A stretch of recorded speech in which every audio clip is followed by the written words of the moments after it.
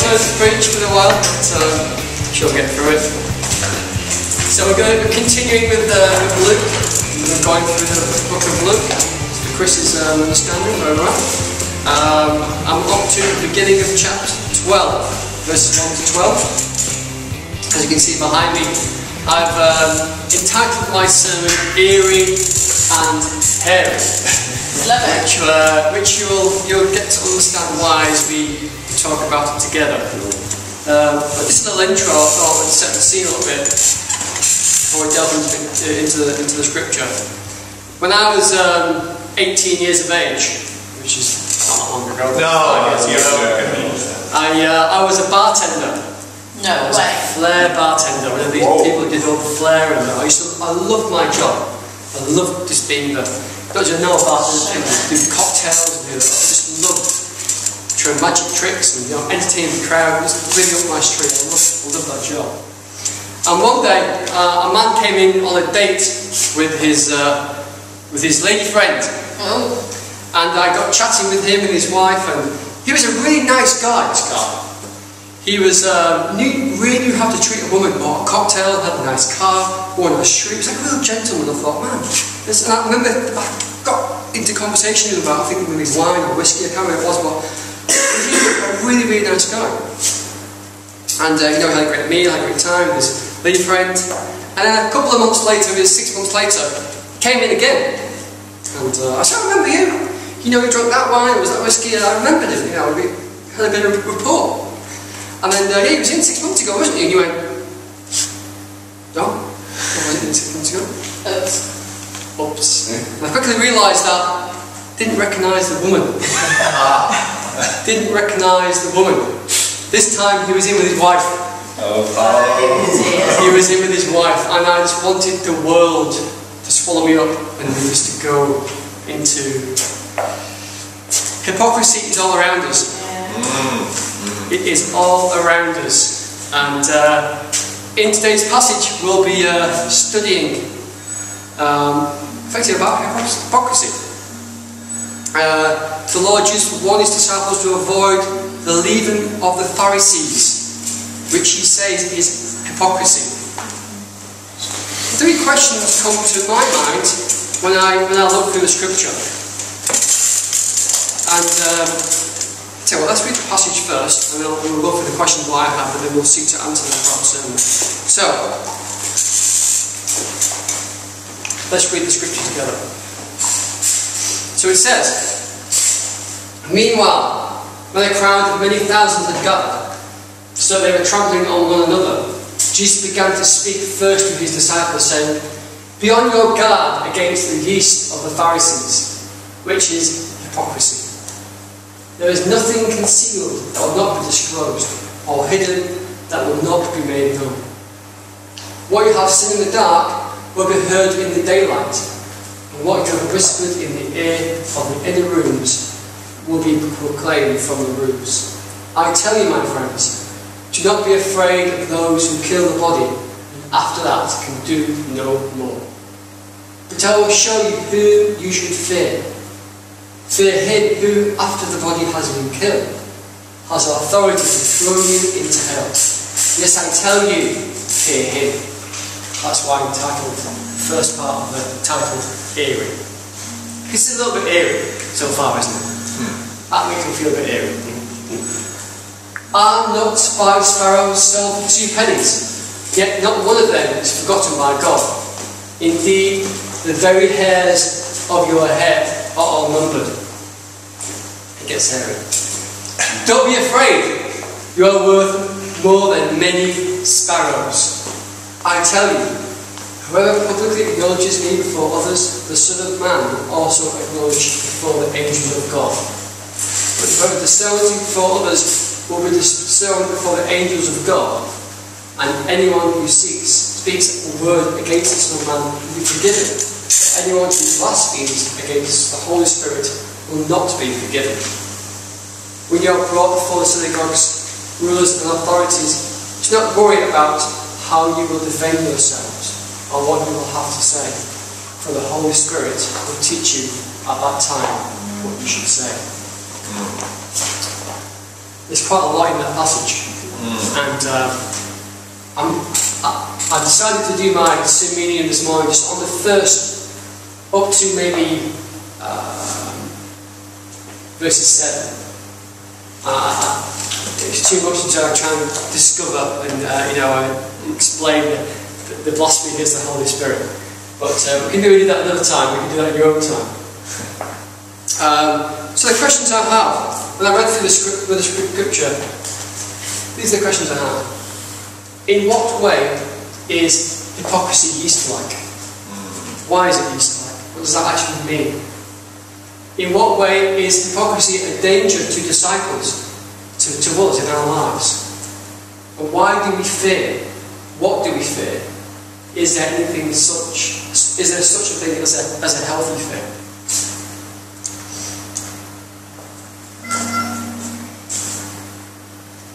So verse 1, the first, let's set the scene. Why are they trampling on each other? I thought this was quite an eerie scene, and I imagine that the people who are trying to get to the front of the crowd so they can hear Jesus, don't forget that they have PAs back then, they have loudspeakers and amplifiers, so they had to get near Jesus to hear what he was saying. There is a confined space, but they certainly don't seem to have regard for one another. They don't seem to be respectful of one another. They seem to be just getting to the best spot to hear Jesus. My guess is that not everyone's motives is pure. Back then, Jesus would have been seen maybe as a celebrity, as more than anything else. It reminded me kind of like a pop concert, when people are ready for the doors to be opened and they will just spring to the front and run to the front of the pop concert to get to the front, to get to their artist, to be the closest and maybe touch him. Wow, let me touch him. Wow, it was amazing. That's what I think is happening here. But the crowds may have heard Jesus' words, but actually, as we see in the scripture, Jesus is actually not addressing the whole crowd. He is addressing just his disciples. For Jesus, it was a time for him to prepare them for the persecution what would surely and quickly come. Outside, the Pharisees looked absolutely delightful. They looked fine. They had long, pious-sounding prayers. They had all the trappings and trimmings of men's dignity and holiness. But inside, Jesus said, they were full of greed and wickedness. And he says that in the previous chapter, in verse 39. But how can the disciples possibly be tempted to be hypocritical like the Pharisees? The answer, I believe, is that the form of hypocrisy which would be tempting for the disciples is a different form of hypocrisy which characterized the Pharisees. Jesus pointed to the hypocrisy of the Pharisees and showed it to be blasphemy, to be evil. It is this type of hypocrisy that Jesus had a big issue with, and is not afraid to speak out against it, and in the end suffers the consequences for speaking out against it. So, Jesus warns his disciples against all types of hypocrisy. But as he goes on, it will be obvious what form of hypocrisy the disciples will be tempted to commit. So before we identify the form of hypocrisy that the disciples would be tempted to commit and did commit, let us first look at those characteristics which are part of every form of hypocrisy, and some of them are quite funny. The word hypocrite is actually a Greek word, and I can't pronounce the Greek word, but it's using acting. It's translated into, it once became part of the Romance tongues. The word hypocrite was introduced in the English form into medieval French in the years after the Norman invasion, so it came from France. Already I've got funny images in my mind of the French calling the English hypocrites. The first recorded usage in the Oxford Dictionary is in the year 1225. So it's been around for a long time, the word hypocrite. And it means to be an actor on stage. And It changed even in the Greek to have a negative connotation it still carries today.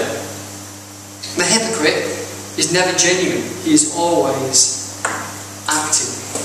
It is kind of the underlying basis of being insincere in a way. So, these are the different forms of hypocrisy, what I can find. So, and some of you may relate to, some of you might not relate to, some of you are quite fun. So hypocrisy, number one, is the conformity to the values and expectations of someone else. Hypocrisy is bowing to the idol of other person's values, which are not really our own. Hypocrites adjust and accommodate their appearance to what people think or feel. Hypocrisy is an inconsistency. Hypocrisy is the discrepancy between what appears and what is, between the way things seem and the way things are. The Pharisees appeared to be righteous on the outside, but in reality they are wicked. Hypocrisy is deliberate deception. Hypocrisy is a deliberately appearing to be what we are not. It is not accidental, but purposeful. Hypocrisy is deception by our actions or our words. Hypocrisy is often acting in such a way that people will come to the wrong conclusion. This, to a large degree, was true of the Pharisees. It is also possible for our words to represent us in a way that are not true in fact. We're tempted to tell about our week in our days, and how things are going in a way what is good on the ear, but not really. And hypocrisy is the deliberate deception, either a positive or negative motivation. Generally speaking, we are hypocritical either to men's praise or to avoid their persecution. I've highlighted that in red. Number two there, the inconsistency. It reminds me of Basil Fawlty from Fawlty Towers. Okay. Because he was the kind of guy where he was really nice to his guests. When they were in, and as soon as they went, he was calling them every single name under the sun. It was so funny. It was so funny. And then in number three, Johnny English came to mind. Deliberate deception. Hypocrisy is deliberately appearing to be what we are not. It is not accidental but purposeful. But the thing is that it was accidental because he was really, really rubbish at being a spy. Johnny English. And he convinced the world that he was a really good spy. But by pure accident, managed to pull things off. And a lot of hypocrisy is the basis of a lot of humour. A lot of British humour is based on that something funny about hypocrisy, something quite entertaining about it when we see it for its glory. But I've highlighted number 5 there.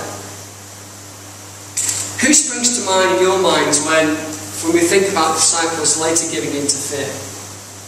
Who is it you can think of who gives in to fear? Can you think of anyone? Peter. What did Peter go on to do? He went on to deny Christ, he did. That's what sprung to my mind. Because I think this is what Jesus is most afraid of for his disciples. Because he knows persecution is coming. He knows he is going to be persecuted. And this is the form of hypocrisy what the disciples are in danger of committing. Not like the Pharisees, a different type of hypocrisy, but still hypocrisy. Let's read Peter's story then in Luke 22:55. And it says, when they had kindled the fire in the middle of the courtyard and sat down together, Peter sat down among them. Then a servant girl, seeing him as he sat in the light and looking closely at him, said, "This man also was with him." But he denied it, saying, "Woman, I do not know him." And a little later someone else saw him and said, "You are also one of them." But Peter said, "Man, I am not." And after an interval of about an hour, still another insisted, saying, "Certainly this man also was with him, for he too is a Galilean." But Peter said, "Man, I do not know what you are talking about." And immediately, while he was still speaking, the rooster crowed. And the Lord turned and looked at Peter.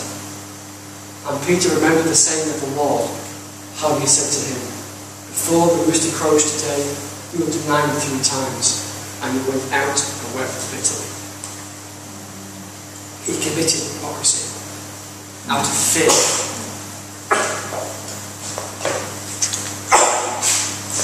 Peter and his disciples hid their allegiance to Christ out of fear of man. In fact, Peter actually went better than his disciples. All the other disciples, they were just gone. Peter stuck around a little bit longer, but he fell in the end. You know what you fear as a Christian? And there's certain things about your Christian life that causes your anxiety, or your fear. One of the fears we often face in a Christian life is the reaction of other people. When we declare ourselves to be Christians, maybe, sometimes there are repercussions for that persecution.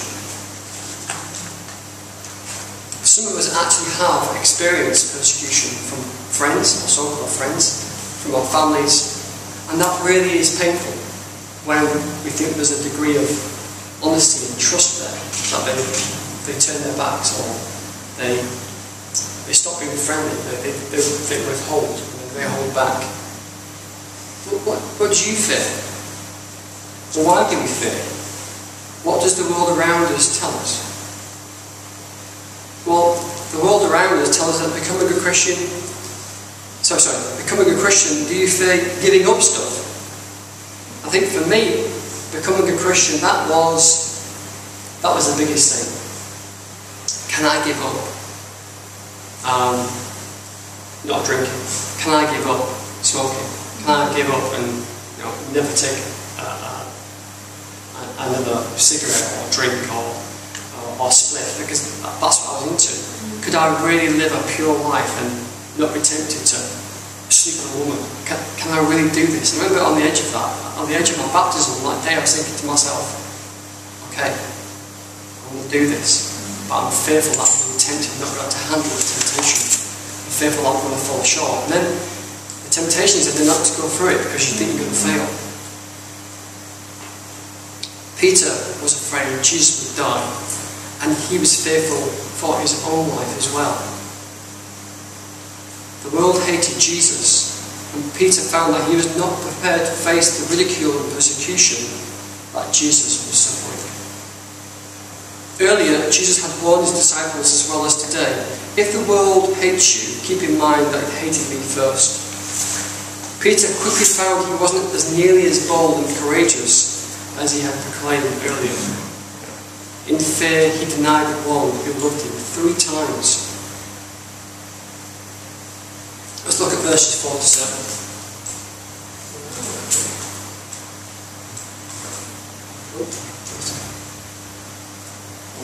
Actually, someone read that out. Verses 4 to 7 from Luke 12.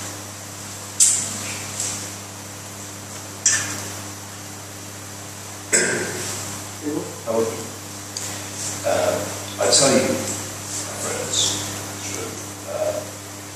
do not be afraid of those who kill. I tell you, my friends, do not be afraid of those who kill the body, and ask that you do no more. But I will show you who you should fear. Fear him who, after killing the body, has afraid of his hell. Yes, I tell you, fear him. And not 5 sparrows sold for 2 pennies, yet not one of them is cost a half. Indeed, the very hairs of your head are all numbered. Don't be afraid, you're worth more than many sparrows. Jesus, I think, is trying to be comforting here. He's trying to help us battle that fear. Trying to give us some encouragement.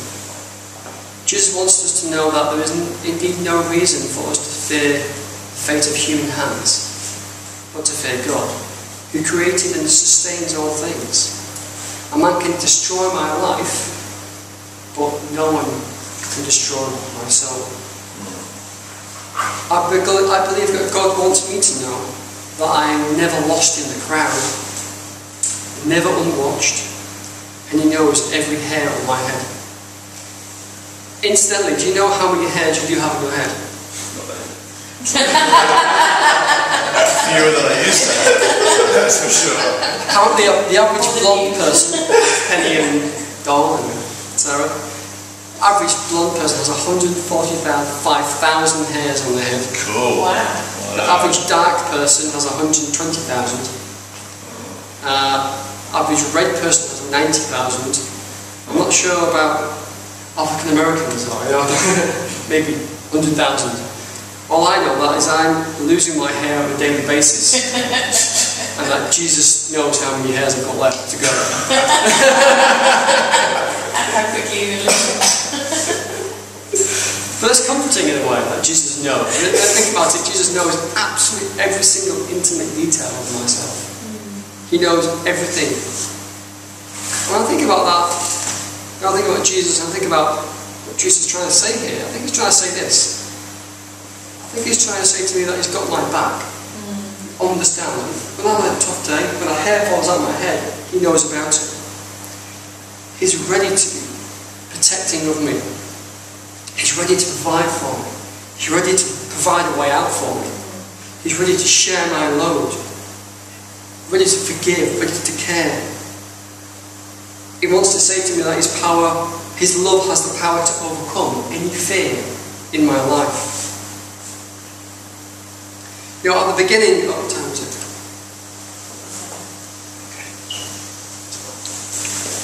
At the beginning of the sermonium, I had a few questions. Well, my first question was, in what way is hypocrisy yeast-like? Well, we all know what yeast does, right? It helps bread to blossom and bloom and puff up. It starts small and it grows quickly and silently. Apparently the Greek word for yeast is zoom, and it means the one that plays a part. Back in Jewish times, they thought hypocrisy was the energy of sin. That's how they viewed it. It kind of makes sense. Yeast is the energy of bread, and it makes it puff up. Hypocrisy is almost like catalyst, the energy of our sin. Because effectively what it means is that we're not being sincere, we're not being honest. And once you start down that path, it leads to other sins and pride and deceit and things. It can be the catalyst, the energy, what makes it thrive and grow and puff up.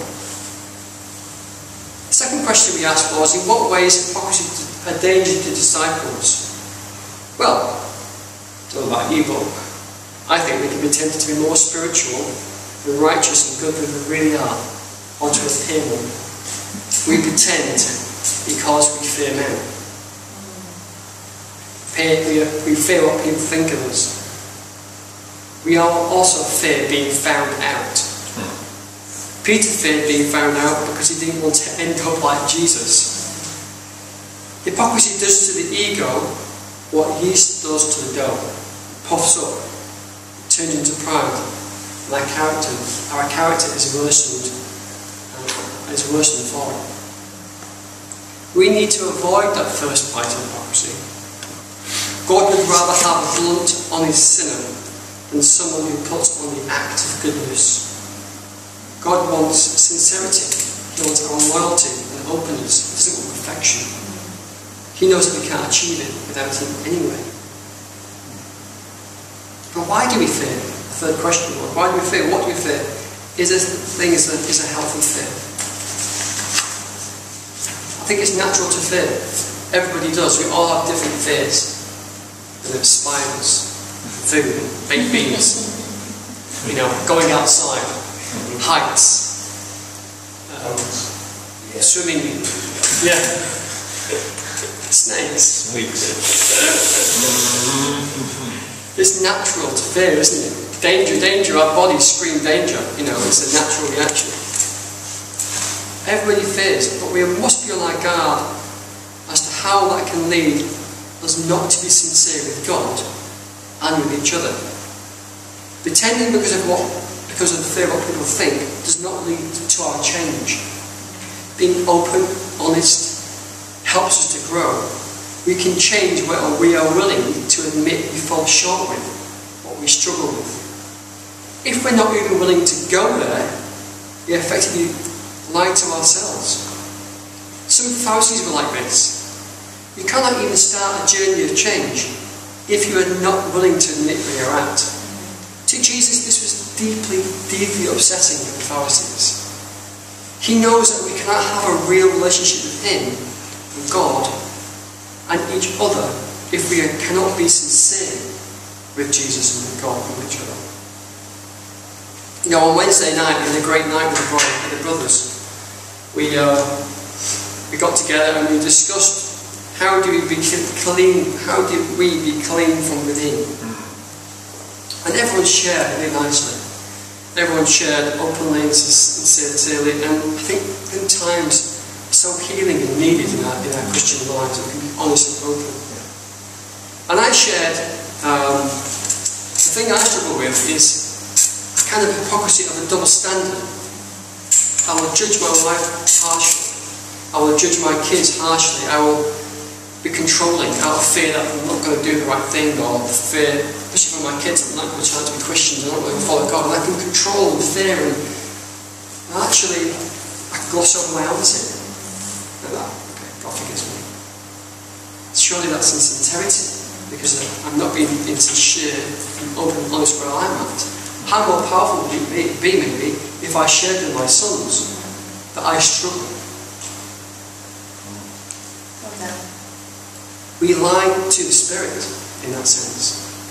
The Spirit cannot work in me if I'm not willing to have a sober judgment of myself. To seek Jesus as my strength and helper is what God wants. So the biggest motivator for me is to remember God's care, His loyalty, His willingness to forgive me. Without that, I would not want to confess. I would not want to change. Our relationship that is filled with grace and encouragement is an arena that I can grow in. An arena of judgment, condemnation, feeling of never being good enough, always a failure, which I guess is how people felt about some Pharisees, and certainly how Jesus saw them. We can never survive our growing or be loyal to one another. In a moment we could take communion together. Before we're going to see how Jesus deals with our hypocrisy, our fears. In John 21, we see how Jesus deals with Peter here. What happens? When they finished eating, Jesus said to Simon Peter, "Simon, son of John, do you love me more than these?" "Yes, Lord," he said. "Do you know that I love you?" Jesus said, "Feed my lambs." Again Jesus said, "Simon, son of John, do you love me?" He answered, "Yes, Lord, you know that I love you." Jesus said, "Take care of my sheep." The third time he said to him, "Simon, son of John, do you love me?" Peter was hurt because Jesus asked him a third time, "Do you love me?" He said, "Lord, you know all things. You know that I love you." Jesus said, "Feed my sheep. Very truly I tell you, when you are younger, you dress yourself and went where you want to. When you are old, you will stretch out your hands, and someone else will dress you and lead you where you do not want to go." Jesus said this to indicate the kind of death which Peter glorified God. This is how Jesus deals with Peter. He doesn't condemn. He doesn't say, "Where was you? In my time of need, you just did a runner. You let me down. You wasn't there for me." That's not what he says. Without them words, Peter, what Jesus says there to Peter would not have been the healed man that he went on to be. And he shouldn't have not had the courage to go in through and start the church, through Acts, and to have the courage to preach. He'd been there, done them. He realised how much it hurt Christ, but he realised that actually it doesn't matter if I fail, because Jesus is always there, wanting to forgive me. That's what I mean about the arena we're living in. What kind of arena are we living in? We're living in a arena of grace, of encouragement. Jesus knew that Peter was good enough to be responsible for starting his church, for spreading the message of Christianity. What an amazing platform that Peter had because of Jesus and the way he was. The Pharisees weren't like that. They wanted you to feel like you weren't good enough so they could feel better than you. Are we tempted to do that in our Christian lives, to live our Christian lives, like in the distance that, I'm more spiritual than the person? That makes me feel good. It gives me a sense of achievement or a sense of worth. Jesus can see what it is. He really can. I think we need to be like Jesus. No matter how much or how many times people fall short, we need to encourage people that they can do what plan and the will of God for their lives. For Peter, it started in the church. For us, it's something different. It's living in Watford, it's living in Thames Valley. I don't know what it is for your life. But Jesus wants you to know that you will never be condemned. You'll never, it doesn't matter how much you fall short, He will always be there for you.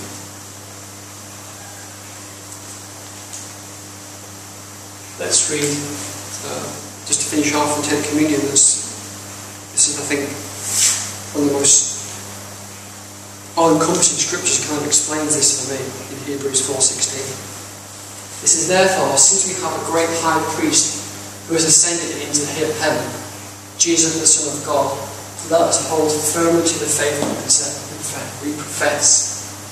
For we do not have a high priest who is unable to empathise with our weaknesses, but we have one who has been tempted in every way, just as we are. Yet he did not sin. Let us approach God's throne of grace with confidence, so that we may receive mercy and find grace to help us in our time of need. We all have times of need. Every day we have times of need for forgiveness. But we've got to be willing to admit that in order to get help. You have to be sincere and honest. Jesus died for every single little and big sin in our lives. But it's meaningless unless we are willing to say that we need help. The Pharisees were like that. They derived, some of them were. Jesus saw that as an absolute danger. And he saw that also fearing man is an absolute danger for our growth and for our Christian lives. When Jesus died on the cross, he was fearful, but went through it because he saw how much it meant to us that we could be set free from that fear. He had to go through it. But yet he didn't give in to the fear and died a brutal death on the cross. That has also always got to be every day the amazing thing what motivates us to live the Christian life. Let's pray before we turn bread and wine.